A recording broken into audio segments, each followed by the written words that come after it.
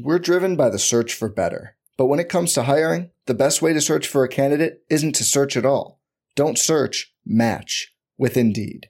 Indeed is your matching and hiring platform with over 350 million global monthly visitors, according to Indeed data, and a matching engine that helps you find quality candidates fast. Leveraging over 140 million qualifications and preferences every day, Indeed's matching engine is constantly learning from your preferences. Join more than 3.5 million businesses worldwide that use Indeed to hire great talent fast. And listeners of this show will get a $75 sponsored job credit to get your jobs more visibility at Indeed.com/Blue Wire. Just go to Indeed.com/Blue Wire right now and support our show by saying you heard about Indeed on this podcast. Indeed.com/Blue Wire. Terms and conditions apply.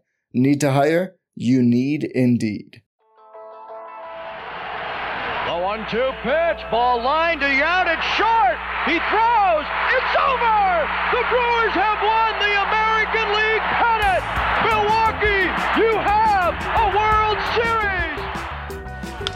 Hit in the air, Yount makes a great catch, and Rodney Amos has thrown the first no-hitter in Milwaukee Brewer history!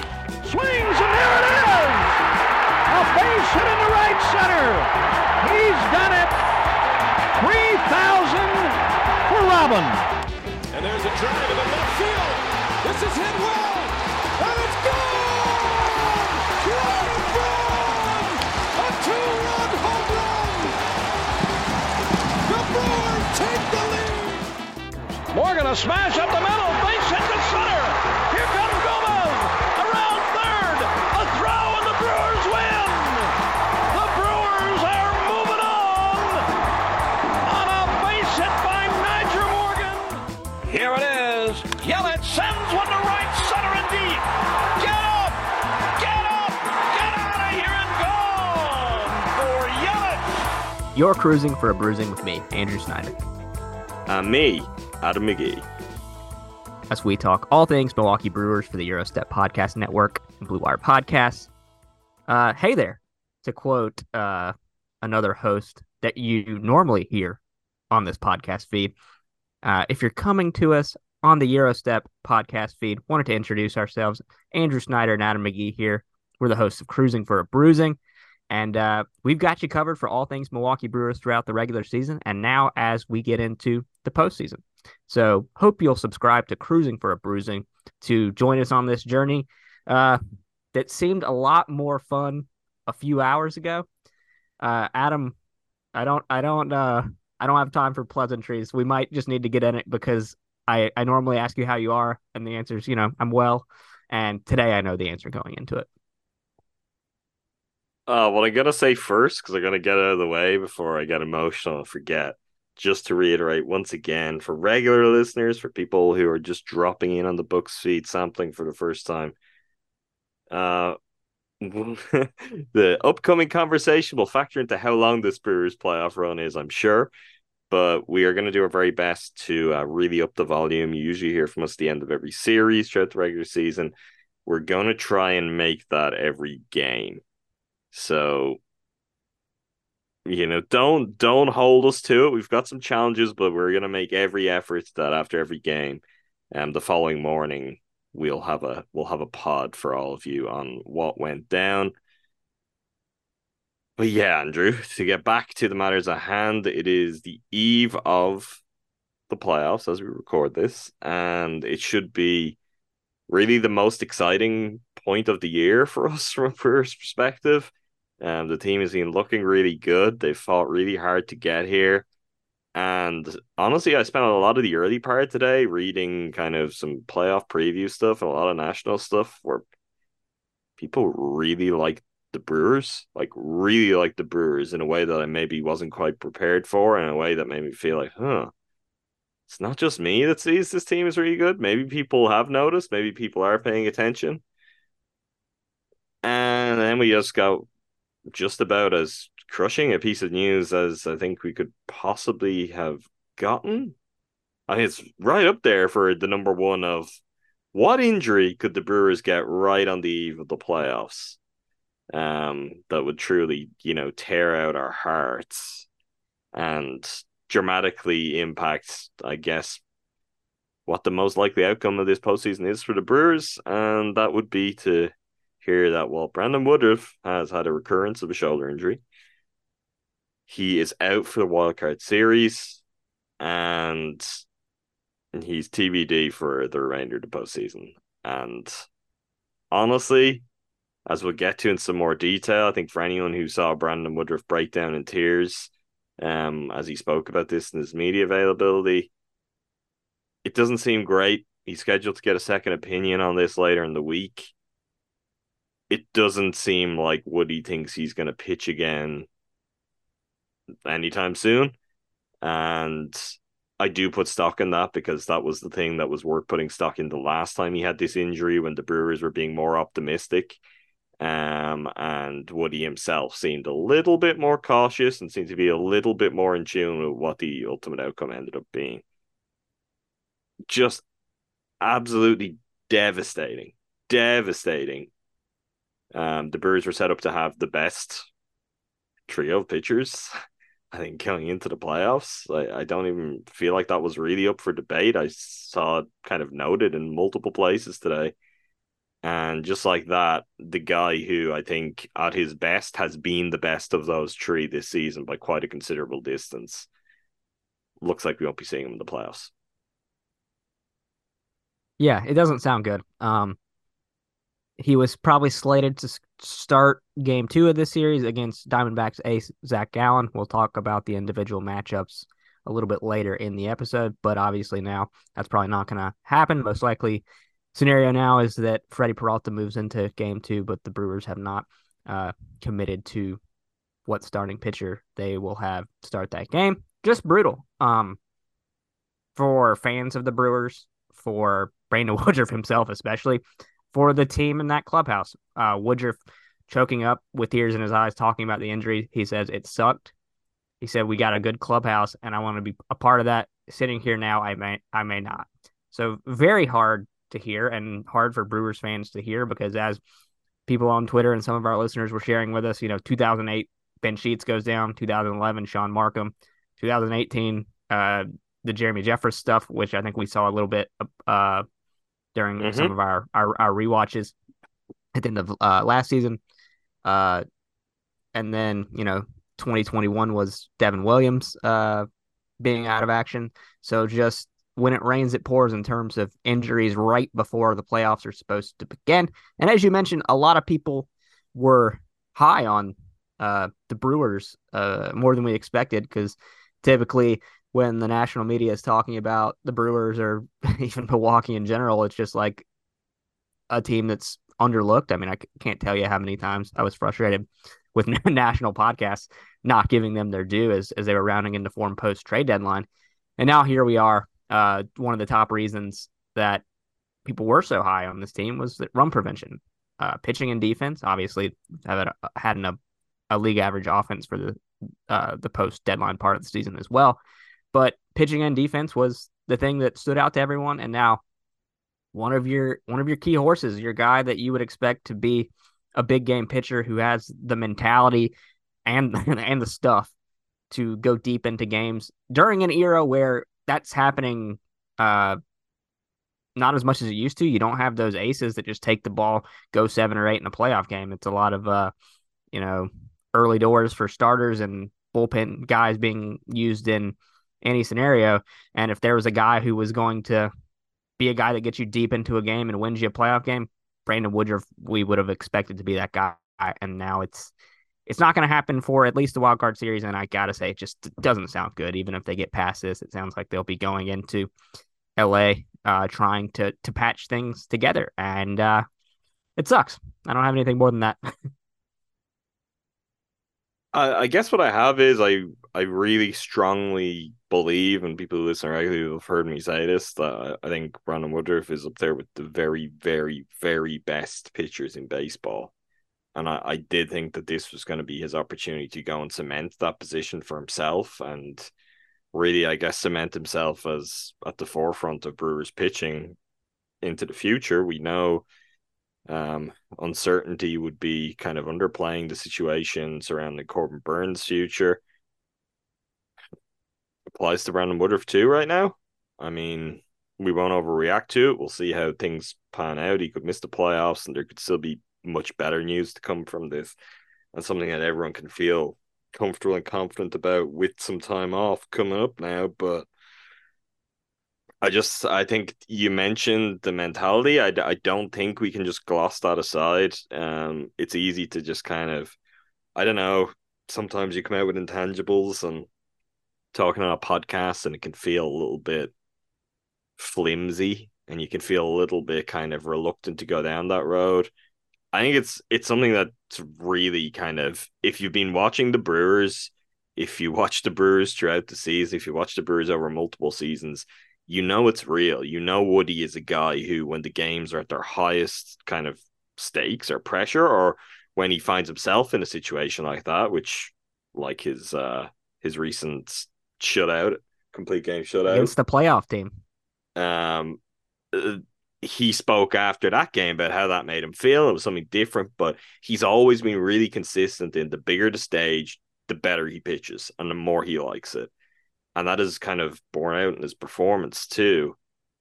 That is not true of everyone. We don't know what the negative energy out there, so we won't go too much into that for other pitchers on this roster. But it's not true of every pitcher of that caliber around, around baseball, but it's certainly not true for every pitcher on the Brewers either. So it's like you're going to battle in a playoff series. Who's the guy number one that you're like, I want that guy to be there as a starter in that series? For me, it would be Woody.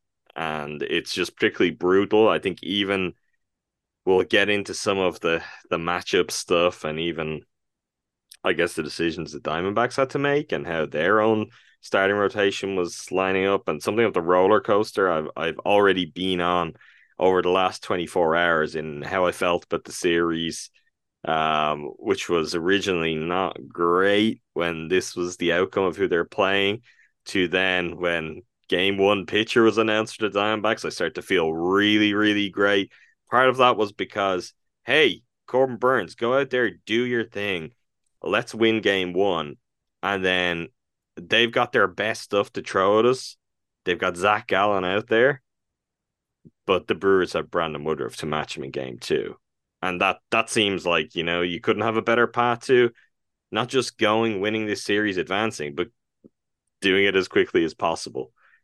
Really favorable matchup where you think Corbin should come out well on top in game one, and then your guy who's best suited for, what could have been a hell of a pitching duel in game two. That's now changed, and the whole dynamic of the series changes with that. And I think this is a coin flip. I think this is a coin flip more than I think a lot of Brewers fans will probably still want to admit. And we'll see how it fares out. But it's a scary series. It's tough. I mean, you don't expect anything else from the postseason, but it's a little bit disappointing because the Brewers have been so good and we had so much to feel great about, that I think we were imagining coming into a series where it's like, yeah, they're favorites. They'll win in commanding fashion. I don't see that path now. I think they can certainly win. I would still pick them to win, but they will need some guys to step up and deliver in a slightly different fashion than maybe we would have anticipated for this series. Yeah, I definitely think it would be good to see the bats really step up and double down on what they've done in the second half of this season and like have one of those really blowout games early to make you feel a little bit better. But we'll see how that shakes out as we talk about this in more detail. Should we transition to kind of where we've come down, each of us, on what this final roster will be for the Wild Card series? Yeah, let's do it. I think we're probably going to be in lockstep on this. Okay. So I think I've got all the right numbers here. I'm pretty sure this is 26. If I've gone over somewhere, apologies. But this is kind of what I've tried to glean from what Kurt Hogue and McCalvy and Rosiak and everyone has said over the last few days, and then also now taking into account Brandon Woodruff's injury. So I'm going William Contreras and Victor Caratini as the catchers, Carlos Santana and Rowdy Tellez at first base, Bryce Terang, Andre Monasterio at second, Josh Donaldson third base, Willie Adames shortstop, Sal Frelick, Garrett Mitchell, Blake Perkins, Tyrone Taylor, Christian Yelich in the outfield, Mark Canha, and for the last spot on the roster, there's too much smoke around beat writers thinking he's going to be on the roster for him not to be there. Jesse Winker. Adam Windhorst had that on yesterday's podcast first. And then starting pitchers. Just go through your outfielders again. I just want to make sure you do have them at right, because you've left someone out there. Sal Frelick, Garrett Mitchell, Blake Perkins, Tyrone Taylor, Christian Yelich. Cool. I didn't hear you say Garrett Mitchell. Oh, sorry. That's okay. That's I guess another one of the wild cards, as well as Craig seems non-committal on what his role will be. But I've got him on my roster. So Canha and Winker in the DH spot, Burns, Peralta, Miley as the three starters, Devin Williams, Yoel Payamps, Abner Uribe, Hobie Milner, Trevor McGill, God willing, Elvis Peguero if he's healthy, Bryce Wilson, and then now Andrew Chafin as well. And that's my 26. Yeah, I mean, we're in lockstep. All I'll say on that is I'd be bringing Joey Weimer over Jesse Winker, but they're not going to do that. Like as you said, we talked about this on the Cubs wrap-up pod to wrap up the regular season. It's just like there doesn't really seem like a whole lot of good reason based on anything Winker has done with the Brewers this year, based on where he has spent all his time recently and how he's performed there. But they've had him around the team a lot. They've had him around the team. I really would have thought it would be a good idea to get him at bats if you were going to do that. And your plan was also that he could be the thing that's going to save you in a spot where you need a big hit. But no, it seems like he's going to make it. Kurt Hogan, the Journal Sentinel, kind of penciled him in his predictions as someone that the Brewers are probably going to give that spot to because of, the possibility of him giving quality at bats. Like, I get there's a marked difference between what Jesse Winker and Joey Weimer give you because of Winker's plate discipline. But I just haven't seen enough Jesse Winker at bats in so long that I think it's kind of crazy and I don't feel great about it. Like, it's purely betting on an idea of a player. I'm betting basically on the idea of the player that we were excited about when they signed him last offseason rather than anything he actually was with the Brewers. Because if they find themselves in a big spot and, there's going to be substitutions made, a pinch hitter's going to come in and it's like season's on the line, here's Jesse Winker, I'm going to lose my mind. I don't like that. It's so insane. You really can't rationalize that based on anything that has happened over an entire season, over a 162 game season, and over what he's done with the Nashville Sounds. It's not like he went to AAA and, tore it up down there where it's like, hey, Jesse's banging on the door, he's got to come back. And so with that, you've got someone take up a roster spot who is going to do so to hit, even though he hasn't hit, like, to say he hasn't hit well is the understatement of the century. And he can't offer you anything defensively. He has no utility as a pinch runner either. Joey Weimer would be getting the spot for me. I mean, I know the other thing for this series, the pitching matchups, there's going to be appeal to having a lefty hitter. But again, we're talking about ideas more than we're talking about anything grounded in reality. I love the idea of it. If this was me, playing the show, Andrew, Jesse Winker would be on my roster and he'd be crushing home runs. But Jesse Winker is like even less than a shadow of himself all season. And this just feels like a super, super massive spot to just use a roster spot on him. Again, not to sound like a broken record, but you could have brought Tyler Black up earlier and hey, maybe he catches some fire and you're like, hey, let's bring this guy along for the ride. The other options aren't great. I mean, Abram Toro, as much as he kind of hit pretty well when he was up with the Brewers, it was always in such small bursts and such tiny samples that I don't really put too much stock in it. And Owen Miller, we saw how good he could be, but that's a long, long time ago. But even in the comparison here, at least Owen Miller had a time this season where we were like, God, Owen Miller's playing really well. He deserves to be on this team. That can't be said of Jesse Winker, so it's kind of crazy. It should have been Tyler Black. It should have been settled weeks ago, and he should have gotten at bats, especially the last week of the season, and just been kind of a fun, he's there guy to pinch hit in a scenario where you think, like, say, Bryce Turang's coming to the plate. You don't feel good about Bryce in that at bat, whatever it is. Very possible. Tyler Black pinch hitting is something that excites me. Jesse Winker, not so much. That brings me to, I guess, the next question based on what we assume to be the roster. They're facing three, we presume, right-handed starting pitchers in this scenario: Brandon Pfaadt, Zach Gallen, Merrill Kelly. Seems like a no-brainer for many spots in this lineup. Contreras is going to catch. Santana at first base, Turang at second, Donaldson at third, Adames at short. Canna probably DHing.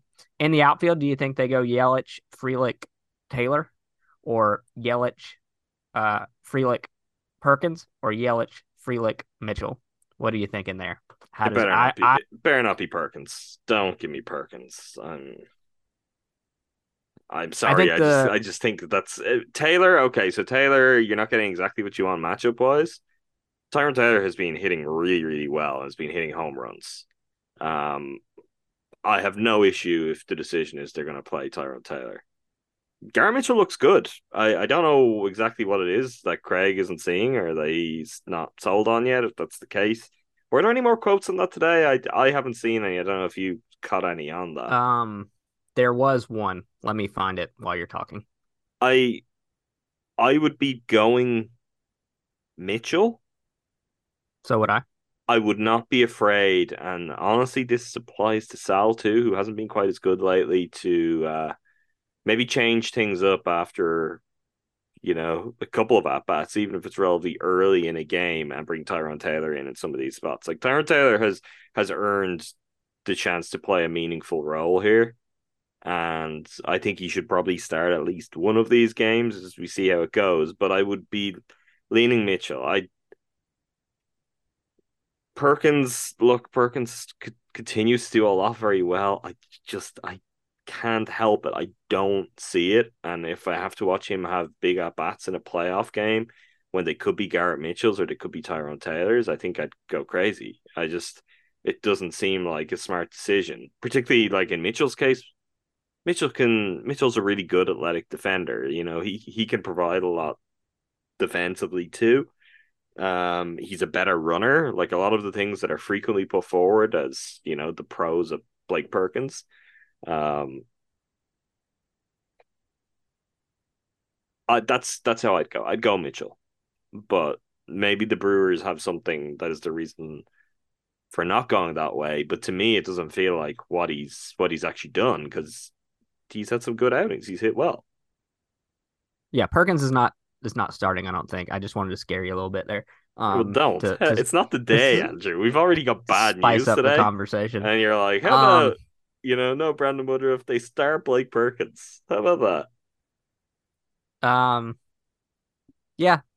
Tyrone, obviously, is somebody that can provide some thump, whether that's in a starting role or a bench role. I think with the right-handed heavy starters that they're going to face in this series, I think I would go with Mitchell from jump, see how it looks. And like you said, you've got Taylor for one of those late game pitch hitting opportunities, playing the matchups if they bring a lefty out of the pen, or just in general, because you want a guy that has that potential for a home run in a big spot. And if day one, if Mitchell's like just not looking up for it or whatever it may be, you start Taylor in game two. I think that's the group of four that we'll see, that I would use in and out of that outfield mix. But yeah, I just wanted to put that forward and see what you thought about how that would work. Like you said, Mitchell, even if he's not the starter, late game defensive replacement, late game pinch runner to add a little bit of a spark there. So there is another that's option in here as this series unfolds, or maybe it could just be with the configuration. I don't think enough has happened for this to be earned, but it is rare and it is interesting to see the Brewers of all teams, where usually it feels like we just see lefties. If Rowdy at DH, and it's a possibility, and we could see it once, and you could be in the outfield, or Yelly could DH. Like what they have various configurations where you could move around to make that, or Santana would DH. I think Santana would play first, Rowdy would DH, Yelly in lefts, Frelick in center, Canna in right would be that kind of configuration. That would be probably the best way to do that. I think that's possible. I don't expect to see that game one because Rowdy just hasn't done enough or close to enough for that to be the case. But they could find themselves pretty quickly in a situation here where they're like, God, we need pop and we just need the tread of home runs. Mark Canha had an interesting quote about that today, which I like how clear-headed and smart he is, but it also scares me a little bit for the Brewers, which was, I stand by those comments. These are previous comments he had on the importance of hitting homers in the playoffs. You have to slug, you have to get on base. In a 3-game series, you got to do it, and you got to do it in a short window. That's the formula, I think. Like, if there is any concerns to be had here, it's that the Brewers can be pretty shy when it comes to home runs. This is a massive, massive series for Santana, for Bill, for Willy Adames, and for Mark Canha. I think they're the guys you're looking to first and foremost. And let's say if it's game one and Rowdy ends up pinch hit late on and he has a nice at-bat, has a nice hit or something, I wouldn't be surprised if game one doesn't go to plan, if it becomes, okay, we just need another threat for home runs there. I mean, that's also to your previous question. Part of what I like about Mitchell is just, the Brewers are lucky in that whether it's Mitchell, Perkins, Taylor, like all of those guys are fast and are good options if they get on base. I feel like Mitchell is the fastest, though. I don't know if you disagree with that. Am I wrong on that? It's been a while since we've really seen him for too long, but I do think he is the fastest and he is the best runner of the bunch, where that is another reason why he is useful here, because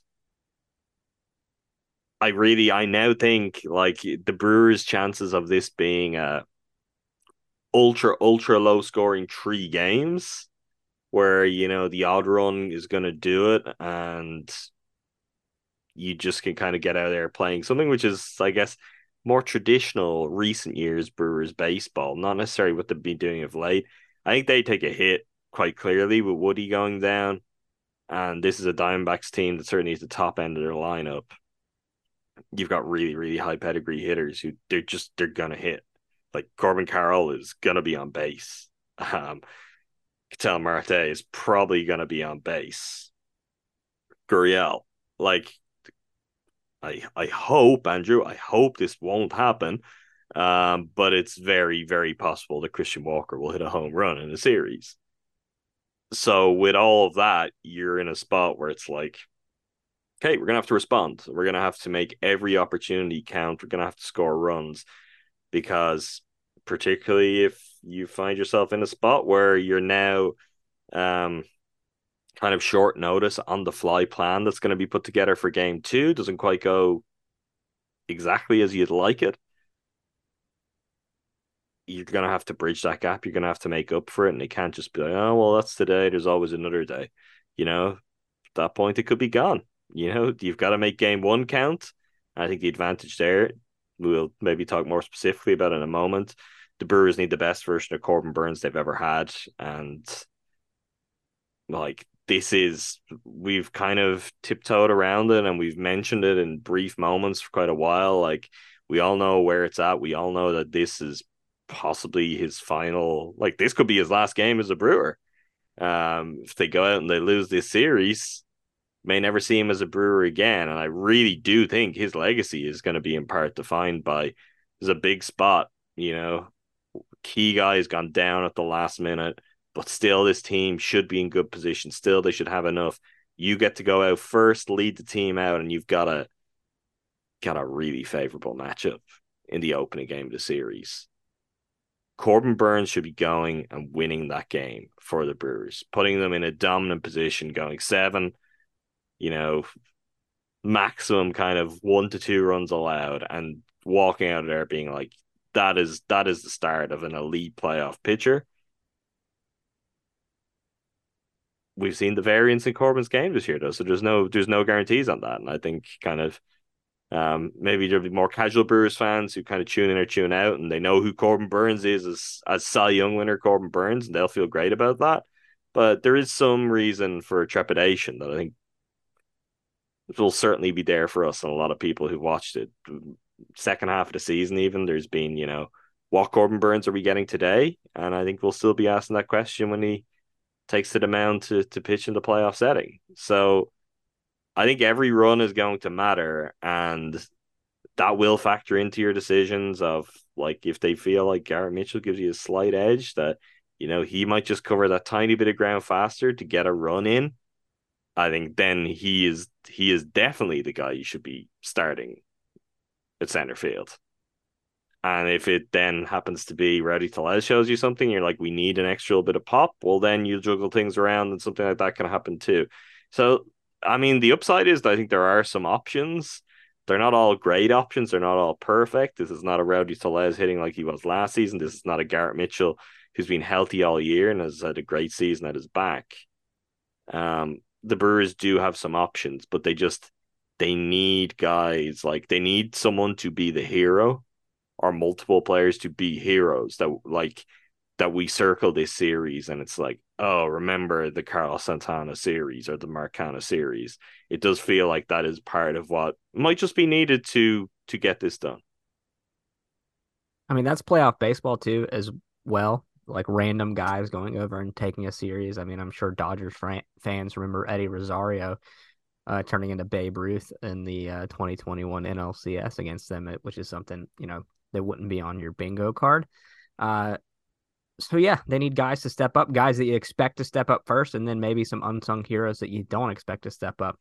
And that's where the question lies for the Diamondbacks. An interesting team, a team that was red hot offensively through the early portions of the season, cooled off towards the second half, and especially post trade deadline.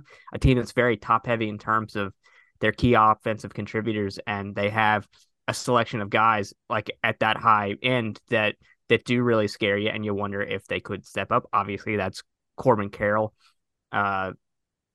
first of note, a guy who's gonna, I assume, run away with the National League Rookie of the Year award, a guy who you would expect to factor into MVP voting and All-Star games on a perennial basis if he reaches his upper level of what he can be as a player. This season had a 134 OPS plus, 25 homers, 54 stolen bases, so speed's a big factor of his game as well. Then you've got Ketel Marte, who had a really good year. I mean, the three really reliable guys at this the top of this order for the Diamondbacks each played in 150 games, 128 OPS plus for Marte, 25 homers for him. And then Christian Walker, another guy you mentioned, who led the team in home runs with 33, a 123 OPS plus, played in 157 games, first baseman who's become reliable. You've got Lourdes Gurriel as well. Gabriel Moreno, who's really solid behind the plate, had a good year at the plate. I mean, not as good as Bill Contreras, but few can live up to his offensive production levels and pitch framing abilities behind the plate. He's special. And then guys like Gerardo Perdomo, who tailed off after I think he made the All-Star game. Does that sound right? I think he did. Tailed off towards the second half of the season. Saw a little bit of regression there. Alec Thomas in the outfield, who's probably not lived up to the potential that they thought he had, but one of those guys that you wonder, could he have a big moment in a playoff game and be one of those unsung heroes? Obviously leading the rotation. A funny thing about this series is, did you mention friend of the podcast there, which honestly I'm terrified about us keeping that bit going for so long now. It feels like that was a bad idea, Andrew. Yeah, that is a tough bit. That Tommy Pham, obviously the trade deadline acquisition for the Diamondbacks, a flawed player, but a guy that, man, you could really see him coming up with a big hit and just dunking all over us. Um, yeah. So it's the question of, does their second half offensive drop off, is that the team they are over the course of these three games? Or does someone step up and swing a series by A, being the contributor you would expect in the Carroll, Walker, Marte sense of the word, or one of those unsung heroes at the bottom of the lineup coming through and just having like let me do the math on it, bats, like going 6 for 12 in a series and just hitting a couple homers and just swinging things. Those are the factors at play. I'm obviously holding my fire on the rotation because we'll get to that as we go game by game. But yeah. We're driven by the search for better. But when it comes to hiring, the best way to search for a candidate isn't to search at all. Don't search, match with Indeed. Indeed is your matching and hiring platform with over 350 million global monthly visitors, according to Indeed data, and a matching engine that helps you find quality candidates fast. Leveraging over 140 million qualifications and preferences every day, Indeed's matching engine is constantly learning from your preferences. Join more than 3.5 million businesses worldwide that use Indeed to hire great talent fast. And listeners of this show will get a $75 sponsored job credit to get your jobs more visibility at Indeed.com/Blue Wire. Just go to Indeed.com/Blue Wire right now and support our show by saying you heard about Indeed on this podcast. Indeed.com/Blue Wire. Terms and conditions apply. Need to hire? You need Indeed. You've worked hard for what you have. Your money, your assets, your 401k, and home. Isn't it all worth protecting? Nearly 1 in 4 consumers have been a victim of identity theft. LifeLock Ultimate Plus helps protect your finances with up to $3 million in reimbursement. LifeLock alerts you to identity threats you might miss. And if your identity is stolen, your dedicated U.S.-based restoration specialist will work to fix it. Let LifeLock help protect what you've worked so hard for. Save 25% off your first year on LifeLock Ultimate Plus at LifeLock.com/aware. Terms apply. I mean, part of my concern here is even if we just want to take the top 4 guys, the Diamondbacks have 4 players with 24 plus home runs. Christian Walker with 33, Tom Marte with 25, Corbin Carroll with 25, and Lourdes Gurriel Jr. with 24. 24 is the high mark for the Brewers with Willie Adames, and you drop off to 19 with Yelly beyond that.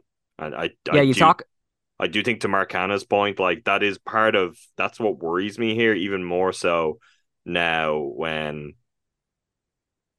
like, God, Miley has been so good all season, and not to jump into this, but he's a guy who pitches to contact. And if it's a night where that's slightly off and you get a lot of base traffic, and then you've got some real heavy hitters who have no problem clearing those bases, it can get away from you in a way that's just tough for the Brewers to keep up with. Now, the Brewers have done an exceptional job of scoring runs in bunches, really in the past 2, maybe even 2.5 months. But it is that kind of lack of power at the top end, and that not factoring in for, well, what if Tommy Pham decides he's going to have 2 homers in this series? Like, which is entirely possible. Like, he is more than good enough and more than capable as a kind of a power hitting guy to be like, yeah, this is a cool moment, I'm going to go and do that. The flip side of that is he could, strike out 4 times and really give them absolutely nothing. But the kind of the high end upside of what the Diamondbacks have, it does still scare me. I know we were having some conversation about this in our Discord with some listeners beforehand, and I'll shout out Steven, not the person we shout out in recent podcasts who's no longer getting shouts out. But like noted, as you've kind of alluded to, that there is an element of a drop off here in this team.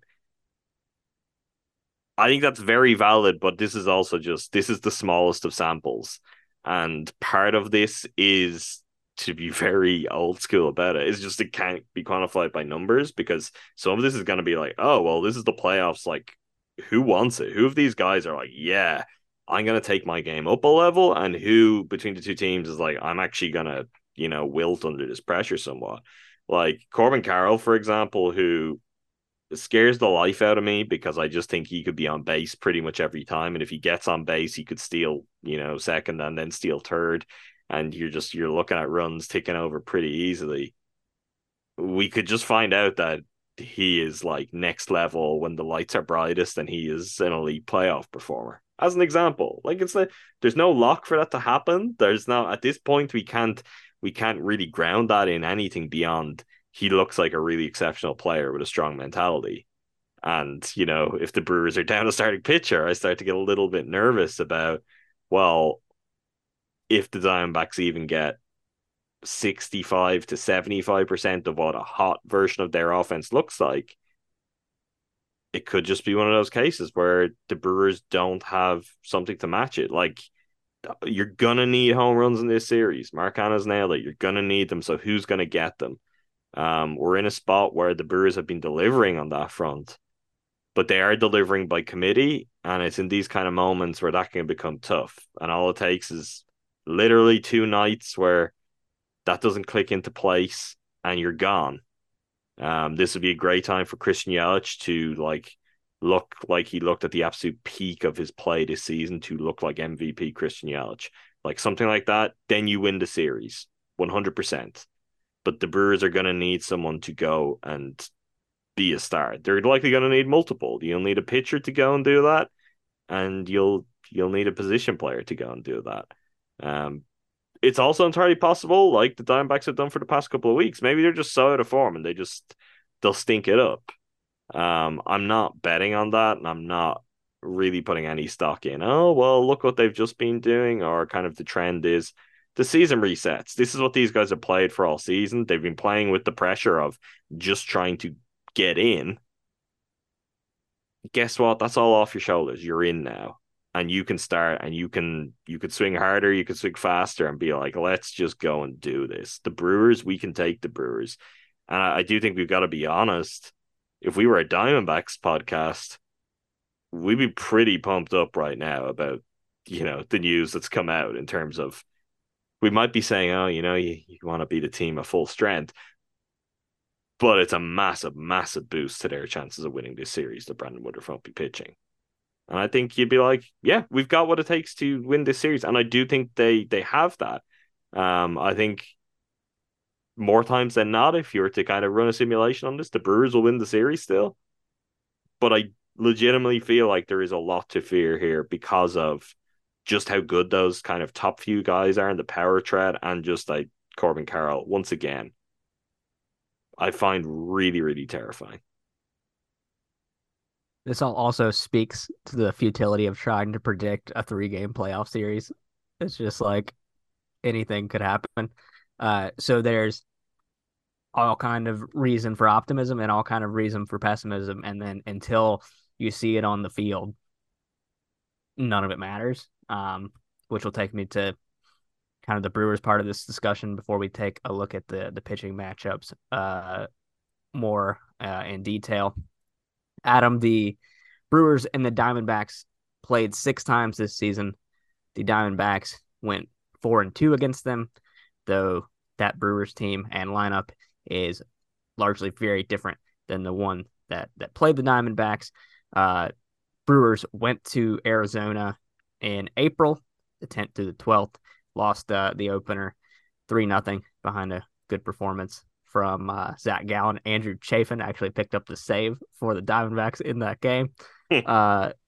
Corbin Burns then faced off against Merrill Kelly the next day. Brewers won 7-1. And then Brewers lost, I think, a Jansen Junk start in that Wednesday finale. So the two through lines of that is we're getting a Burns pitching matchup in this series against Brandon Pfaadt, and then Zach Allen will go the next day against presumably Freddie Peralta. They also played in June. Do you want to leave this part out? When you were there, I don't know if you want to reflect too much on this. Yeah. I'm not going to be there for the wild card series, so there's no. I wasn't blaming you, to be clear. I know. It's you're not that powerful. Fair, but yeah, I was there for three games in June. The first of which was a Corbin Burns start that did not go well. Don't have the box score in front of me, but I just remember sitting down next to our good friends, Numac, Kelp, and Jordan, with a bag of cheese curds and a couple beers. And as soon as I knew it, doubles were landing in front of my face as I was sitting in the right field bleachers. The Brewers would end up losing that game 9-1. Burns went 5 out, 8 hits, 7 earned. They bounced back the next day and win. Jesse Winker actually homered in that baseball game, which is funny because not 30 seconds, or I think actually it was a few minutes before because it had to have been like in a previous at bat. I texted you, I think Winker is cooked, and then he would proceed to homer in the next at bat. So if our doubt now can manifest some sort of act of God, that's fine. And then but just to be clear again, because I know we might have some people listening and being locked in on all things Brewers throughout the season, that was Jesse Winker's only home run of the season. Yeah. So maybe if maybe I need to just be outside the ballpark tailgating, and if he pinch hits, just immediately enter the stadium and see if we can conjure up some more magic. Although I guess I did watch him have plenty of other at bats throughout the season where it went less successfully. We did have that like golf shot opposite field double at the Met series we were at. I think we remember commenting on that. And then they lost the finale of that series. Julio Teheran for a bit went step for step with Zach Gallen. I think the only run the Brewers got off Gallen that day was a Raimel Tapia solo homer, which just goes to show you how different this Milwaukee team is at this point. I was reading the Athletics preview of this series, and they had their tail of the tape.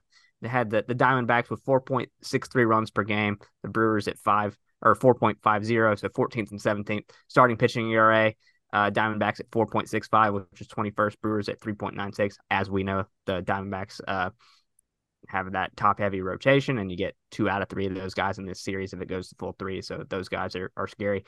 And then bullpen ERA, just on that, because take Woody out of the Brewers number 2, like those numbers are much closer in reality than that.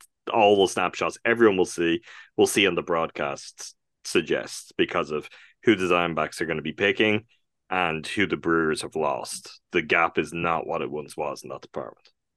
Yep, and 3.43 bullpen ERA for the Brewers, 48 defensive run saves for the Diamondbacks, 68 for the Brewers, so 4th and 2nd. Brewers, one of the better defensive teams in the league. Like we mentioned, since August 1st, the Brewers have been a very different team offensively. I chose August 1st because that was the first game that Mark Canha played, and I need to keep it on brand. Many people are calling it the Canha effect, not just me, many people. The Brewers have played 55 games since that point and scored 284 runs, which is 9th in baseball. They've got a dead even 100 WRC plus, so a league average offense since acquiring Canha. Santana, since then, Sal Frelick had his contributions. William Contreras kind of up-leveled. Tyrone Taylor had a big second half. So a lot different than when these teams played in April and then June. I don't know if you had anything to add or if that should just bring us to going through what we think the head-to-head matchups are going to be. They're a lot different, but I think the side I'll focus on that generally isn't that different is the pitching, and I don't think we should just kind of be like, oh, things are different. The pitching is the same. I mean, Woody didn't pitch in any of those games, right? Neither did Freddie, I don't think. Miley did. Did Freddie not have the last start in that series you were at? That was Teheran. Oh. So Freddie must have missed that start. Well, look, I guess you got that going for you then. I mean, across 5 games, the Brewers allowed, or across 6 games, the Brewers allowed 30 runs to the Diamondbacks. So you're looking at an average of 5 runs per game, and that's not really where it's changed. And there are parts of the Brewers bullpen, which was maybe a little bit sharper at that time too. Like, that is where my concern lies. I'll be honest, it's purely in that department where I was hoping that Woody was going to go deep into a game, not allowing any runs, and that would put you in position to get that game. I think take that away and your margin just shrinks. And I think as much as we could talk about what it means in terms of losing Brandon Woodruff for pitching, what it means is you need your bats to be so much better. I just I think you're asking more of them because you're going to need it. You're going to need that cushion. That's where my concern is. I mean, they've done a really good job of it lately, but we do know that if there's one thing that everyone has always talked about being scared, is the fact that this offense can just kind of turn off. And this time around, I guess it's if that happens, well, your season's over. But the reason for optimism, I mean, I wouldn't put too much stock in, I guess, the overall scores. I wouldn't put too much stock in the Diamondbacks winning 4 of 6 against the Brewers in the regular season. But I do think, sure, it's a version of the Diamondbacks that was playing a whole lot better. Their offense was better at that point. I don't think it's impossible for those guys to hit well for 2 games. You know? Oh, of course not. But like, as we're previewing 3 games. For sure. As part of what could still be like a bad trend for where they're at. Like, they could do that. They could sweep the Brewers, and then they could go on and get swept themselves and not be able to hit anything in the next round. But there is a threat there with this Diamondbacks team, and they have demonstrated that against the Brewers and the Brewers pitching already this season. So that's the concern. I mean, if we're to go to the positives of it, it's pre-trade deadline. If they had somehow got to this spot, which they wouldn't have, but let's assume that they do, and we're previewing this series. I think I'd feel like they're complete and utter goners. Like, the difference Santana and Canna make to the offense is so significant. Like, I think those guys being not just what they've offered in terms of power, but being so reliable and consistent that's kind of how the Brewers offense is being remade. And William Contreras has done a great job of being kind of the beating heart of that for the Brewers alongside Yelly, I think, for most of the season. Willie has had his ups and downs, but I think is generally, rounded out in a way that we'd feel pretty positive about what has been a challenging season. I think he's done enough where you kind of come out of it and you're like, look, you fought through that and put a good season together without it being anywhere near your best. But those 2 trade deadline acquisitions, like, that might just be the tiny little bit extra you would need to get over the line here, because they Canna effect. Many are saying that. Sure, I'll go with that just for you. The Canna effect might be the little bit extra that's needed for the Brewers to close this one out. Side note, you mentioned William Contreras and just the consistency and then the up-leveling he showed throughout this year. We talked about down-ballot MVP votes. Finished 8th in the National League in Fangraphs wins above replacement. So just what a season from William Contreras in his first year in Milwaukee. I guess that's a perfect jumping off point to talk about the individual pitching matchups. Obviously, we're doing a lot of assuming here based on who we know to be available. We do know the first one, though. That's Corbin Burnes on the mound against Brandon Pfaadt. Corbin Burnes, not up to his elite best this season, as we know and have talked about many times.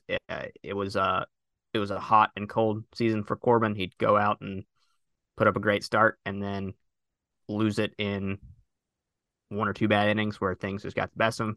Still finished the season with the 6th best ERA for qualified starters in the National League, 3.39, 193 and 2/3 innings pitched, 200 strikeouts, a 1.07 whip, which I believe led the National League for qualified starting pitchers. Sort Tool tells me it did. He'll be going up against Brandon Pfaadt. Pfaadt is a highly regarded rookie for the Diamondbacks. Had a challenging rookie season at times, showed flashes of what he could eventually be. It's funny that when we've gotten into discussions about early in the season, Corbin Burnes trades and what that could look like in the offseason. If the Diamondbacks were to get into the mix, I don't know that I think they will, although maybe they will, considering everything we've said about them having 1 and 2 horses. Maybe they want a 3rd horse next season if this playoff doesn't go well. That's neither here nor there. Pfaadt was a name that kept coming up. But fought through 90. And Corbin sells itself from a marketing perspective, you know. It really does. It really does. So Fott was through 96 innings this year, 18 of which came in starts, a 5.72 ERA. Obviously a guy coming into this game making his first career playoff start. He's never pitched with this kind of pressure. 24 years old. Was a 5th round pick in the 2020 draft. Yeah, so Burns versus Fott. This is the spot in the probable pitchers where you would expect the Brewers to have an advantage. And honestly, I think the key to this series in its short sampled nature is to take advantage of who you're facing and to just overwhelm this guy making his first postseason start, who, has never faced pressure like this. Obviously, guys that get to the big leagues have had to face pressure throughout their career and have had to find stuff like this, but just overwhelm him early, knock him out of the game, get to their bullpen, get the bullpen working, and just crush them in game one. Hopefully Corbin matches with a stellar performance of his own. I think that's the key. It is of note that he had a 8.36 ERA in June in 23 and 2/3 innings, had one terrible start, that was in May, excuse me. He had one terrible start in June. And then in July, August, and September, it hasn't been terrible. 4.63 ERA in July, 4.01 ERA in August, 4.32 ERA in September. But this is the one clear area in the 3 games you'll have on the mound where you have the clear advantage in theory. And I think the Brewers offense and Corbin Burns need to answer the call and put this game one in their pocket before heading on to the rest of the series. It's been a topic of great discussion all season. Where's the run support for Corbin Burns? Got to jump on him early and give Corbin something to work with and let Corbin go out there and feel like, yeah, it's a playoff game and I've got a lead to protect, and then let him go deep in protecting it. I think that is very much, it's the dream scenario, but it just has to be the template. Like, you've got to make that your reality here to some extent. The Brewers have got to get hits, get guys on base early, and try and do some damage. And give Corbin something to work with. And then the door is open. It's not like if you lose game one, you're done. You still have 2 games you can go and turn this around. I do think how the Brewers respond in game one, though, will be somewhat decisive. I think if the Brewers win it, maybe that just doesn't matter. If you can put up a really convincing performance, as you say, get into their bullpen a little bit, maybe you can just be in a spot where you're primed, or Wade Miley's going to go out there and have the game of his life, which is always capable of Wade Miley. Wade Miley, for what it's worth, like, God, there's always 2 sides to all these stories, and the flip side of it. Wade Miley has been phenomenal for the Brewers this year and has come up with so many great performances that I am devastated. I hate that we're not seeing Woody. But the other part of that is, if Wade Miley ends up starting playoff games and like going out there and pitching gems to help the Brewers win series, that will absolutely rule. And I don't think there are many guys more deserving of that on this roster than Wade Miley too. And I don't think there are many guys in the roster that the whole clubhouse would be happier for. Seems like one of the most popular figures among, management, coaches, players, everyone. So I guess that's the other side of it. That's kind of a little bit more fun. But yeah, I do think it's got to come down to, gotta go jump on the kid early.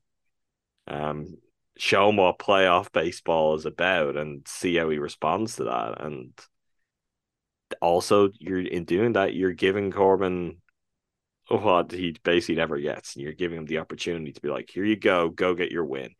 Let's go and take care of this, and let's take one big step towards punching our ticket to the next round. Do you want to have the conversation we had offline, or do you think or I can just ask it. Do you think the Diamondbacks? Because I don't know which one you mean. Oh, sorry. Oh, as in what they do? Is it even in terms of? Is this the? Is this Now, the pre-conversation we had? I mean, because yeah, I'll be look, honest about this. So this is before Woody and everything. We were talking before we recorded our wrap up on the Cubs, and you predicted exactly this as their move, that they wouldn't go Zach Gallen in game one, they wouldn't go Merrill Kelly in game two.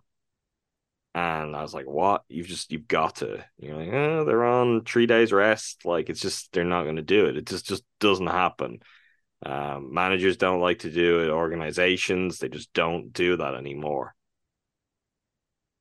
I think it's kind of insane. Like, I get it. We'll see how it goes. I mean, it's a genius move if it works out, and it sets you up to go win the series and also have this really successful postseason. If he goes out there and gets his bell rung in game one, and the Brewers win like 12-0, it's a dumbass decision that you've thrown your whole season away for. And I would think a guy like Zach Gallen would be like, yeah, it is short rest, but like, get me out there. This is literally all I have pitched for all season, is to get to these moments and have a chance.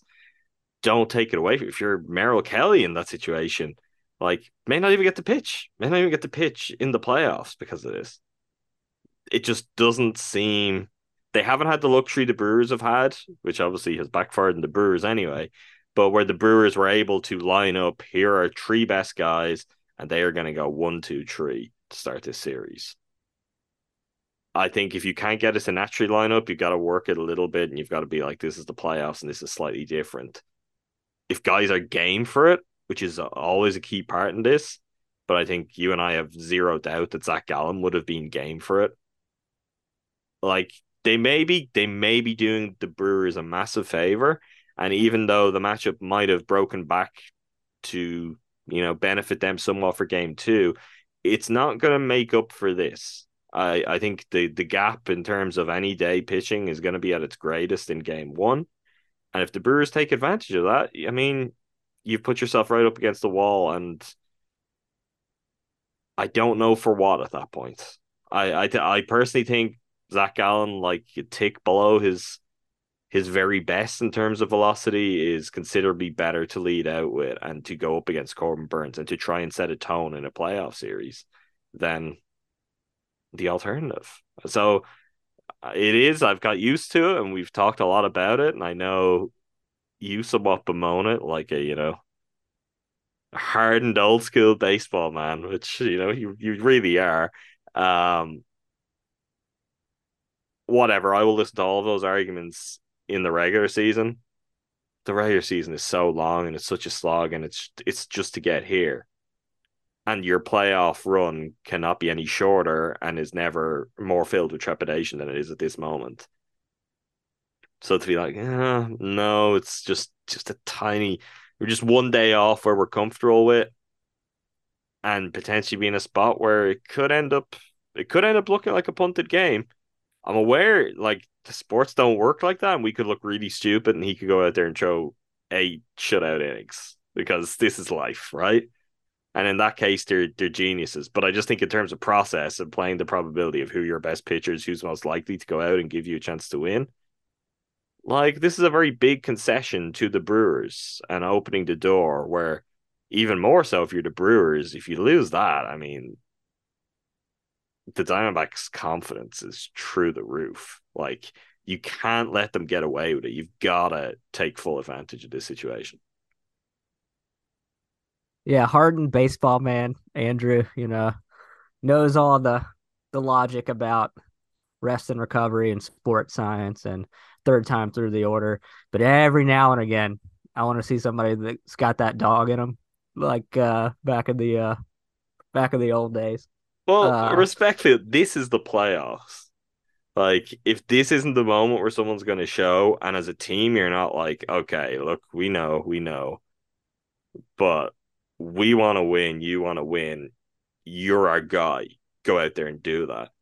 And again, I don't, like, we both really respect and admire Zach Gallen. I think he's one of the few starting pitchers that I don't think we've ever shat on. Like, I think we're very, very much pro. Yeah, this guy is legit. I I'd guess he wants to be out there. He wants to be out there against Corbin Burns. Like, that's the spot you want to be in. And go and set the tone and, take care of business and bang your chest and then say, it's up to you guys. I've done my part and we're in the perfect position to go and win this series because I am the ace on this team and I delivered. And to do that knowing, next guy up is the second best guy we've got and he has a chance to go and do the same. I think you flip that and it's like, even for him, it's like, put your best pitcher in a spot. How would we feel if, and this is something that has entered my head, right? Because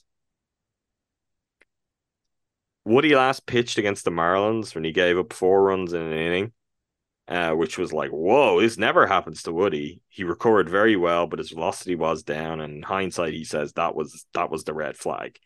And it should have been something that he paid more attention to. Everyone picked up on why was his velocity down. And I guess in part because he kind of pitched his way out of that in a way that's very typical of Brandon Woodruff. Everyone kind of went, it's probably fine.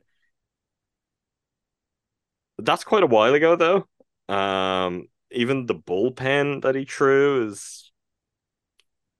would that have been Saturday? Did they say it was Saturday? I kind of feel like that would have been about right timing wise. That sounds right. I've got 40 even Friday. Open, so. Friday, Saturday, somewhere in that range. So this, like the news breaking on Monday afternoon, and it really feels like for the Brewers too, has left them in this spot where Corbin is going to go, and Corbin is going to go on maybe one day less rest than you might ideally want Corbin to have. Like, if you could plan this out, you could have gone, okay, that's where they're going game 1. Wade Miley, you get game 1. Corbin Burns, you go against Zach Gallen game 2. Now, the flip side of that, though, is if they lost game 1, how would we feel about Corbin Burns with the pressure of, this is it? You're down 1-0 already, and you're going out there against Zach Gallen. We got to win today. I don't think that's the spot we'd even want for the best pitcher on the staff that you've got to put out there. So for Zach Gallen, if they lose game 1, it's a tough spot to put him in. Like it is the highest level of pressure that he's going to face all season. Things could go wrong. So it could be a gift. It could be a gift. It may not be, but I personally wouldn't feel good about it. I just think the trade-off between, this guy, is just not going to be quite at his best. Is that equal to, but, we can put this guy out at his best? They're not the same. Like, there's no doubt, if you ask the Brewers who would they rather face, they don't want to see Zach Gallen.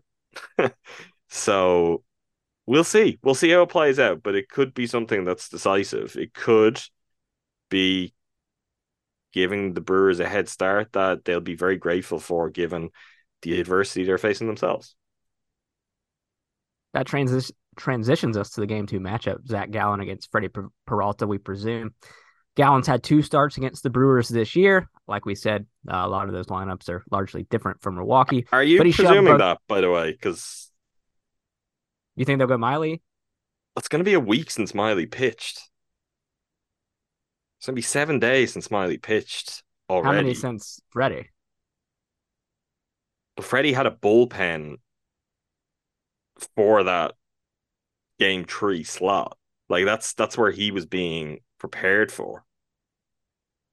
Yeah. Yep. Kurt thought Freddie, so I'll go with Freddie until other notice. But we very well could see Miley in that spot or some kind of. We haven't seen the roster now, so that makes it very hard to game it out perfectly. For right now, we'll go with Freddie. I guess it could be Miley. Yeah, Freddie or Miley. They're game 2 and 3 either way. I don't think it's complicated. They are the two who are gonna be starting the final 2 games of the series for the Brewers. That April game for Gallen against Milwaukee, 7 innings pitched, 3 hits, no runs, 11 strikeouts. The game that I was at, 7 innings pitched, 3 hits, 1 run on the Tapia homer, 1 walk, 4 strikeouts, and it was a pop-out palooza. 15 fly ball outs for Gallen on that day. Overall, .347 ERA on the year, 220 strikeouts. Was a workhorse, went 210 innings, I believe it was. Let's see. Let me map this out. I believe he was, second in the National League in innings pitched behind Logan Webb. And funny symmetry for this series, Adam. At 4 qualified starting pitchers, 5, 6, 7 in order in terms of ERA is Merrill Kelly, Corbin Burns, Zach Gallen. So funny how they're all in the same spot. Again, like we said, facing off against Freddie Peralta, who finished the season with a 3.86 ERA, 210 strikeouts. It was, I'll use the same phrase again. It was a strikeout palooza for Freddie Peralta this year. His career high in strikeouts with 210 through 165 and 2/3 innings. Really came on strong late in the season. His best month was August when he threw 30 innings with a 2.10 ERA. Freddie, we know, can have trouble with walks and homers when the command's not there, but when he's locked in, he's as good as any pitcher on the planet. Really, if it's Freddie, a mano-a-mano face-off between him and Zach Gallen. And I got to say, I would want my ass in a seat at American Family Field if I was anywhere within the vicinity of Milwaukee on Wednesday evening, because that's going to be fun. Yeah, it sure will. I mean, I still think this whole series is going to be pretty blockbuster stuff. Again, I think the teams, like, part of the reason why I have a level of fear going to this is I think the teams are not that far away. I think there's certainly a level of kind of this is going to be hard fought, whoever comes out on the right side of it. And it should be really, really kind of close, tense. Like, as playoff baseball goes, I think this is going to deliver in maybe ways that I don't know if, like, Phillies Marlins will. And I mean, I guess that's also just the way the Brewers baseball goes, right? Is that it's unlikely to give us anything other than, tight, tense, stressful baseball. Even on the occasions when the runs come for the Brewers, that's great. That just means you're going to be in like an 8-7 nail biter instead of a 1-0 nail biter. I don't want to spoil my Phillies takes, but I agree. I think they're going to dog walk the Marlins. But yeah, get down to AmFam and support the Brewers. They may particularly need it in that game. Need every little thing they can get to get them through this. This is it. And who knows? Like, we're pretty damn bad right now. Not ideal when you're feeling good with the playoffs to lose a player like Brandon Woodruff coming right into your preview podcast. Maybe that second opinion is great and miraculously he feels great and his velocity is back up. And, Brewers take care of business and he's all ready to dominate the Dodgers. That is not impossible. It doesn't feel probable right now, but it is not impossible. So let's do everything we can to get the Brewers through this series and see where things stand as we move along this playoff journey. I guess that brings me to my next projected matchup on Thursday. Could be flip-flopped, like we said. Merrill Kelly toeing the slab for the Snakes. 30 starts this year, 18 quality starts, a 3.29 ERA, 177 and 2/3 innings pitched. Not a big velocity guy. His out pitch is that changeup. So Brewers will have to, stay keyed in on that. Hopefully, Wade Miley obviously is ready to go after a long layoff either on Wednesday or Thursday. But Miley, as we've mentioned many times, has been exactly what the doctor ordered for the Brewers in the middle of this rotation. 3.14 ERA on the year. The 36-year-old from Hammond, Louisiana, pitched 120 and a third innings this year, and 23 starts, 9-4 record. If you were curious, yeah, that's all I got to say about that. Like you said, I think if there's a guy who's got that dog in him and is gonna throw 6 shutout innings with like only 2 strikeouts, but a bunch of soft contact defense is playing really good, and the Brewers are up 5-0 in the 6th, and Wade Miley's tipping his cap to the crowd, and they're winning a game 3 to advance to the NLDS. You know, I can picture it. Earlier I was saying I can't picture, or the last episode, I can't picture Craig Counsell in a Mets uniform. What can I picture? Wade Miley tipping his cap at AmFam. I legitimately, I could see him being carried off the end of the game on his teammates' shoulders, Andrew. I could see it. I would love to see it. I really, really like Wade Miley, and I think he somewhat earned that. I mean, I guess it's interesting you break it down there, because Miley's got a better ERA than Merrill Kelly, and Merrill Kelly is a really, really good starting pitcher. Bulk is going to be the difference here, though, and that is also, I guess, the thing to consider with Woody going down. Miley is capable, maybe in a more regular rhythm. This is the other thing, as opposed to if he ends up being 8 days since his last start. But he is capable of, going 7 innings occasionally. He's done that, but it is more likely that we see him in the 5 range. And that opens the door that then it could be Bryce Wilson who's had to do that all season. But this could be, I mean, if we get to this game and you're bringing pitchers in who matter at that point, the season is on the line, and there are spots like we've never seen before. And depending how close the previous 2 games are and what the bullpen usage looks like from that to me might be another reason to go Miley game 2, Freddie game 3. If you win game 1 and you're guaranteed that worst case scenario you're getting to game 3, I think Miley as your game 3 starter could put some relievers in a spot they're not accustomed to and make life a little bit more difficult for you. Maybe I'm overthinking that, but it is something that I just think in terms of how workload would be managed. It could go wrong. Freddie could blow up and only go 3 innings, and then everyone's in big trouble anyway in your game 3. But I think again, mapping out what's more likely, I think the chances of Freddie giving you 6 anyway is probably slightly more likely than Wade giving you 6. And then that could be, okay, we'll hand the ball over to some combination of Elvis, Abner, or Yoel, and then Devin to close out a series and to win it.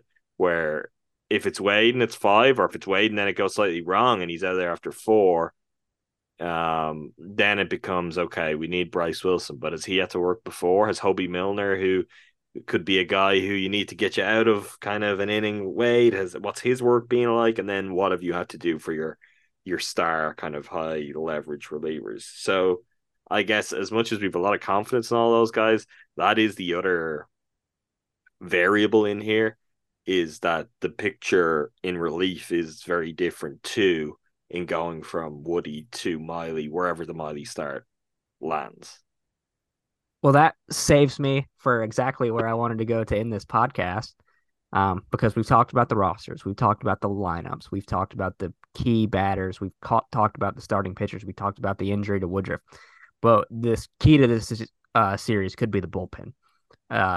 Like we said, a league average offense that's since the second half, an offense that struggled in the second half, but it is very top heavy with really scary hitters. But also, what if these games are low scoring? 2 great defensive teams. And we talked about how good the starting pitchers are. This could really come down to those crunch time moments late in games where a reliever's on the mound who, in theory, you trust, and they either get it done or they don't. How is Devin Williams going to perform if he's coming into a game in the 8th inning? Because that's the high leverage moment in the game. The old Piamps has had back-to-back 2 good outings after a pretty sustained stretch of him teetering and then going over the edge. Elvis Figueroa coming back from injury. Like you said, Hobie Milner being used in some of a Swiss Army knife role if Andrew Chafin gets into a game like you had talked about on our last episode. Chances are more likely now than they were before. And what does Arizona's bullpen look like? Kevin Ginkel, I think, has been their best reliever this year. I don't know if Scott McGough is still hurt. He's a guy that we saw a lot every time they would play. Ryan Thompson, who I think they picked up off of the scrap heap from Tampa. Miguel Castro. Paul Sewald, who they picked up from the Mariners, was it midseason? So who of the bullpen mix of both teams are going to come in and get those key outs. Abner Uribe, I forgot to even mention, huge wild card in this series because he's a guy who's been absolutely dominant. You had the lingering fears in your mind about control command. Could that pop up in the worst possible moment? But he's also the guy that could get you out of a big jam because of his swing and miss stuff and just the electric nature of his stuff in general. So a lot of things to balance there. We talked about everything that could possibly happen in this series. And the end of the day, the ultimate thing is your entire season boils down to 3 games and who steps up, who wilts, and where does the dust settle? Who gets the luck too? The bounce of a ball, like it's ridiculous. Scott McGowan does seem to be on the 15-day IL still, so maybe he is not going to factor into that. Who is your 7, 8, 9 following an ideal, 6 innings quality start from a Brewers pitcher? Got a lead. It's a narrow lead. I know this is really tough because we don't have the knowledge the Brewers have on just how comfortable Elvis Peguero is right now and just where they feel I'm pushing that. I think where I would go on this, if he is comfortable, if you feel good about him, I think I stick with what they've done all season. And I think I go Peguero, Payamps, Devin. And let's say if that's game 1, if you need to do that, well, that opens the door. You might have to use Abner in a really big spot at some point in this series if Devin's workload ends up pretty severe. You could be looking at Abner in an 8th inning. You could be looking at Abner in a 9th inning or extras, with a game on the line. Where do you fall on that? I think I might go Abner, Yoel, Devin, and then have Peguero as the first man out of the pen in an early high leverage spot if he has to get into a game in the 6th or something like that. I think that's how I would go, but I also don't have any qualms with doing what was your bread and butter for a large part of the season. But say Miley goes 5 or 4 2/3, and you've got a 4-1 lead or whatever, 4-2 lead, any kind of iteration. I don't know why I'm talking through every single possible score. I think Peguero as that guy makes a lot of sense, and Abner as that guy makes a lot of sense as well, because these games are different than regular season games. You're going to see higher leverage relievers in games earlier if that game calls for it, especially in this 3-game sample where it's like fire all your bullets. That's why they're only going, we think, with 11 pitchers, because it's like, all right, we're going with our best, and it'll fall where it falls. But that's my long-winded way of saying Abner, Yoel, Devin, but I'm cool with Peguero, Yoel, Devin as well. Yeah, look, I mean, I don't really have a problem either way. I think Peguero looked good, but like just before, it looked like he'd figured it out. I do think I'd want him out there, and there's not really a bigger Abner fan than me, and I really believe in Abner.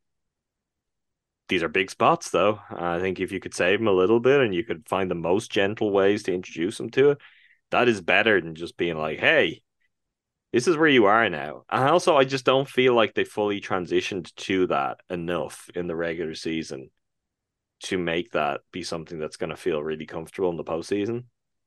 Like, we kind of talked about it a lot, but it didn't feel like he ever ironed out, here is your spot. It's this situation. It's this inning. It's Abner time. Abner just kind of comes along somewhat randomly, and it continues to feel dependent on other factors, which, I mean, based on his performance, is probably not how it should be right now. But I don't blame anyone for it being like that, because he's a rookie who's come up mid-season and has really settled in better than you could have anticipated, based on even his performance, like, in the minors and some of the concerns you would have had about how it will translate. Like, he's been better than you would have dreamed of. And I think he's an incredible weapon to have, and him and Hobie are maybe the 2 guys that you're going to most look to as that. And the ideal scenario is that you can get at least 6 innings out of all of your starters, and this series will take care of itself, and the Brewers bullpen will look fantastic because it's not going to be stretched out of kind of ideal roles and positions, and the Brewers win this series quite quickly. But I guess some of what we're weighing up is, well, if they get stretched once, something which is more likely now even than it was, where do we go then? Which also, I wonder, like, because that's okay. We both put down Andrew Chafin as Wade Miley going up to take Woody's place as a starter. Chafin probably being a guy who would have been on the outside otherwise, but could make this playoff roster now. The thing with Miley is Miley was there not just as a lefty, but as someone with Bryce who, if you needed multiple innings, and that could even have been in an innings eating scenario where you need to save your high end relievers, he was there to eat those innings because he can take the workload, no problem. You're now down a guy like that, and you've just pitched to Adrian Hauser, and Adrian Hauser just went, deeper in the game than he often does. He pitched really, really well. Where Hauser would have been useful. I mean, you may have still preferred a lefty, but I do think that could have been the way they went just for this scenario. And it's like, well, what if Miley pitches well but can only give you 4?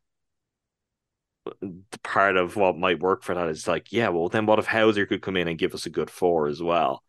That option, just based on when he pitched, it's not going to be there for this series. I don't think Colin Ray is at a place where you're going to feel comfortable doing that in the playoffs. But I do think that is tough too, because that's part of the equation. If Woody was healthy, like Miley serves multiple purposes in his profile as a pitcher within that group, that I think you're going to lose some of that ingredient, probably based on decisions they make. Now, we could be proven completely wrong, and the roster could come out, and people be listening to this and like, I don't know, what's the most Jansen jokes on it? Let's be ridiculous. But it'd be very clear that there's someone who is used to pitching multiple innings, is kind of a starter in reserve in this mix, who, if something goes wrong, will go out there and eat innings if that happens to be required too. Like, that's kind of, again, we just hope it doesn't come to those things factoring in, but there was maybe a more well-rounded and complete look to what the pitching choices for a playoff roster would have been like prior to this news, which is very obvious at the top end, but I do think there's a little bit more when you drill down too. This is probably going to start too long of a conversation for me to ask the question. You've started it. Go on. What would you rather go 12 pitchers, Jesse Winker not be on this roster and Colin Ray be on this roster as a break in case of emergency? Yes. We need someone to just chew up these innings. Yeah, so would I. It's actually not. It's not a long conversation. Yes, and they should be doing that. I know they said they weren't going to do that, but circumstances have changed, and I mean, Jesse Winker as save us Jesse Winker bench bat is like a waste of time anyway. There is a very good chance that an extra pitcher and someone who could eat some innings is more valuable. Like, I'd be stunned if that's not the case. So, yeah, I didn't even think of that, but that is exactly what they should be doing now. Might make for an awkward conversation with Jesse Winker, who they've been keeping hanging around for like no apparent reason all this time. But yeah, things have changed. That's a good idea, because I do think Chafin makes sense. But ideally, again, it would be Hauser. It's not going to be Hauser. You've just pitched him. Ray, by the back end of the series, he could pitch. So, yeah, I would do that. Do I think they will? I feel like they're married to this Jesse Winker idea. And this is the thing, unfortunately. We're already doing it, but I can get out ahead of it now. This is the thing that we will probably be somewhat transfixed on. This is not going to be the thing that's going to win or lose them series. But if it goes wrong, it's just going to be one of those head-scratching decisions that we'll probably put way too much attention on. And the fans will continue to talk about it. I'm like, what the hell? Why was Jesse Winker on the roster? But you've just laid out a really good scenario for why you wouldn't do that, and I think your overall roster would be better as a result. So, yeah, Craig said it would be 11 pitchers, but one of those 11 is no longer in the mix, and that kind of changes a lot of your plans. Yeah, this whole podcast by noon tomorrow or whenever we expect things to trickle out could be obsolete, but that's fine. That's why we Oh, do at it. least we didn't Um, record it this morning. You oh know, yeah, that would be really tough. that emergency podcast would have been the worst thing we've ever done. Yeah, I mean this was already still not great. Are we left in only one more spot, which is predictions? I think so. Do you want to go first or should I? I'm gonna take a leaf out of the Eurostep boys book, and I'm gonna say Brewers at 4. That's that's a joke, of course. Um, I'm gonna go Brewers in 3. But I'll just be completely honest about it, and I've laid out, and everyone's welcome to disagree. I don't feel great about it, and it's not really the Brewers' fault. This is the matchup I've been pretty consistent with. Didn't want of the options that were there when we were like, could be Cubs, could be Marlins, could be Diamondbacks. Said all along, bottom of that list for me was the Diamondbacks. Here we are, and now Brandon Woodruff is down. Don't feel great about it. I still think the Brewers have enough, but the margin could be like, we could be razor's edge here.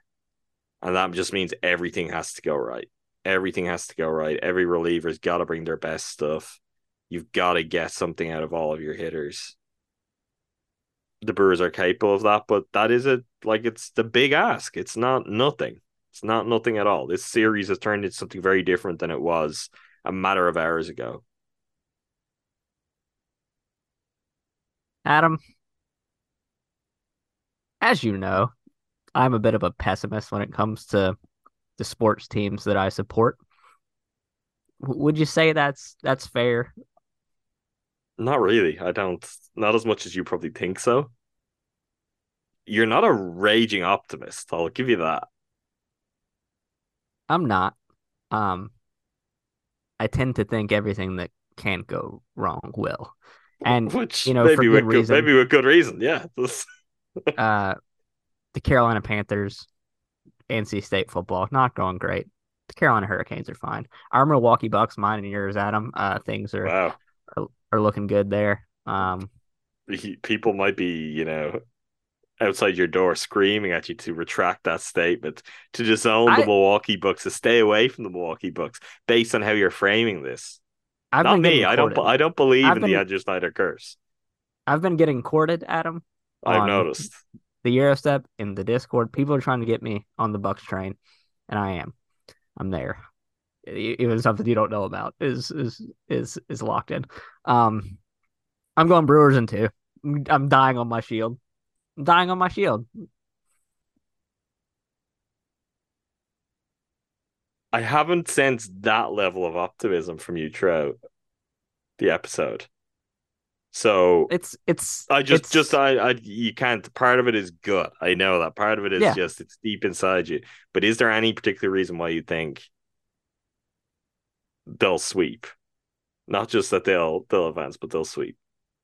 I think the offense is going to surprise me. I think Carlos Santana is going to have a big series. He's going to hit a couple homers. I think Yelich is going to rise to the occasion. I think Contreras is going to continue to be good. I think Willie Adames is going to do something big and have a big moment. I think the team, in facing this gut punch, is going to rally around Brandon Woodruff and go and win this series for him. I can't say that I'm optimistic about what lies beyond that because of how Woodruff factors into a long series. Makes it even more difficult to win a 5-gamer and a 7-gamer when you're really going to the depths of your starting rotation. But I think in these 2 games, I think that they do it for Woody. Win it for Woody. It's mostly gut and mostly wish casting. I want this to be true.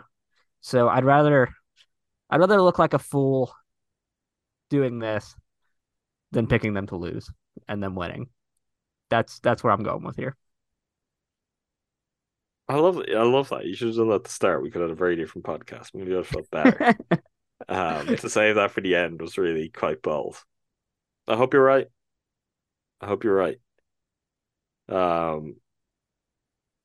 Tomorrow on game day, I think excitement will kick back in. It's definitely been taken down a notch by the news today. But listen, we've waited. This is our second full season of podcasting about this team. Brewers fans generally haven't had to go through much sitting at home on the couch and not getting to watch your team in the playoff picture. So the year off hurt everyone, hurt the players. Dave talked about that. That's over. Brewers are back in the postseason. I will say that I was excited for these games, but not nervous for them. And now I'm kind of got like the anxiety shakes going on. Because I was keeping my 2-0 prediction no matter what. But when I saw Fott announced as the starter yesterday, I was like, okay, get to him. And then next day, Woody's going 7, Shuddy. Get me 1 run, get me 2 run, don't care. Mm-hmm. So that's what. So I was real confident then, and now I'm I just would've been going with in you. with, I'm going in with just like excitement, but also like I'm gonna be pacing. And I got a work trip. I'm gonna be in my hotel room just pacing, hitting up the mini bar to a degree that, is going to be probably bad for my next morning field of work. But yeah, that's where I'm at. All right, to hear us talk about the entire series, game by game, is the plan. Make sure you subscribe to us wherever you get your podcasts. That's Cruising for a Bruising. Once again, if you're listening to this in the Books feed, thanks for listening. We hope you've enjoyed listening. We hope you're excited for the Brewers postseason run to get underway. You won't hear the rest of our episodes throughout the postseason. Maybe 1 or 2 will drop here if things go really well for the Brewers. But if you want to listen to every episode of the pod, there's only one place for that. It's Cruising for a Bruising. Wherever you get your podcasts, you'll find us there. Of course, you should also check out the rest of the GSPN shows if you're listening to this one. Some of you may be listening to it on the main feed, the Eurostep Podcast Network feed, home to all things Milwaukee Bucks. I mean, you should be subscribed already, particularly after the week we've just had. Second podcast breaking down the Damian Lillard trade dropped on there on Monday. Ty Windish back from some time away, giving his thoughts on just the league-changing, era-defining trade the Bucks pulled off. Team up Damian Lillard and Giannis together. So Ty and Rohan, who doesn't want us to their thoughts on the Lillard trade? Maybe just disregard some of what they say about the baseball. But on the Lillard trade, I can't think of 2 better guys. They also bully me like every episode, which is fine. Mostly about the Hornets, but as we just heard, turning over a new leaf there. Also, I'm not going to say who, but in my DMs and Discord, what I can see, some people I've been chatting with, see their Spotify connected. One of our friends is listening to Dame Dalla at the moment, so Bucks Nation's fired up. I'm gonna have to check that out now and see who exactly that is. Doesn't surprise me. I know one person has been very, very vocal about listening to Dame Dalla. Oh, it does surprise me somewhat, but there we go. Packers. Talking of, sadness and happy times for Wisconsin sports. Hopefully the Packers are going to bounce back this week, get back on track with a win. Win, lose, whatever the outcome. You won't find better Packers podcasting than with Jordan and Numac. Talk of the Tundra. That's our Packers podcast here at GSPN. Make sure you're subscribed. And last but by no means least, for talk of movies, pop culture, other things, go check out Make Time for This. You'll hear more from Andrew and I there.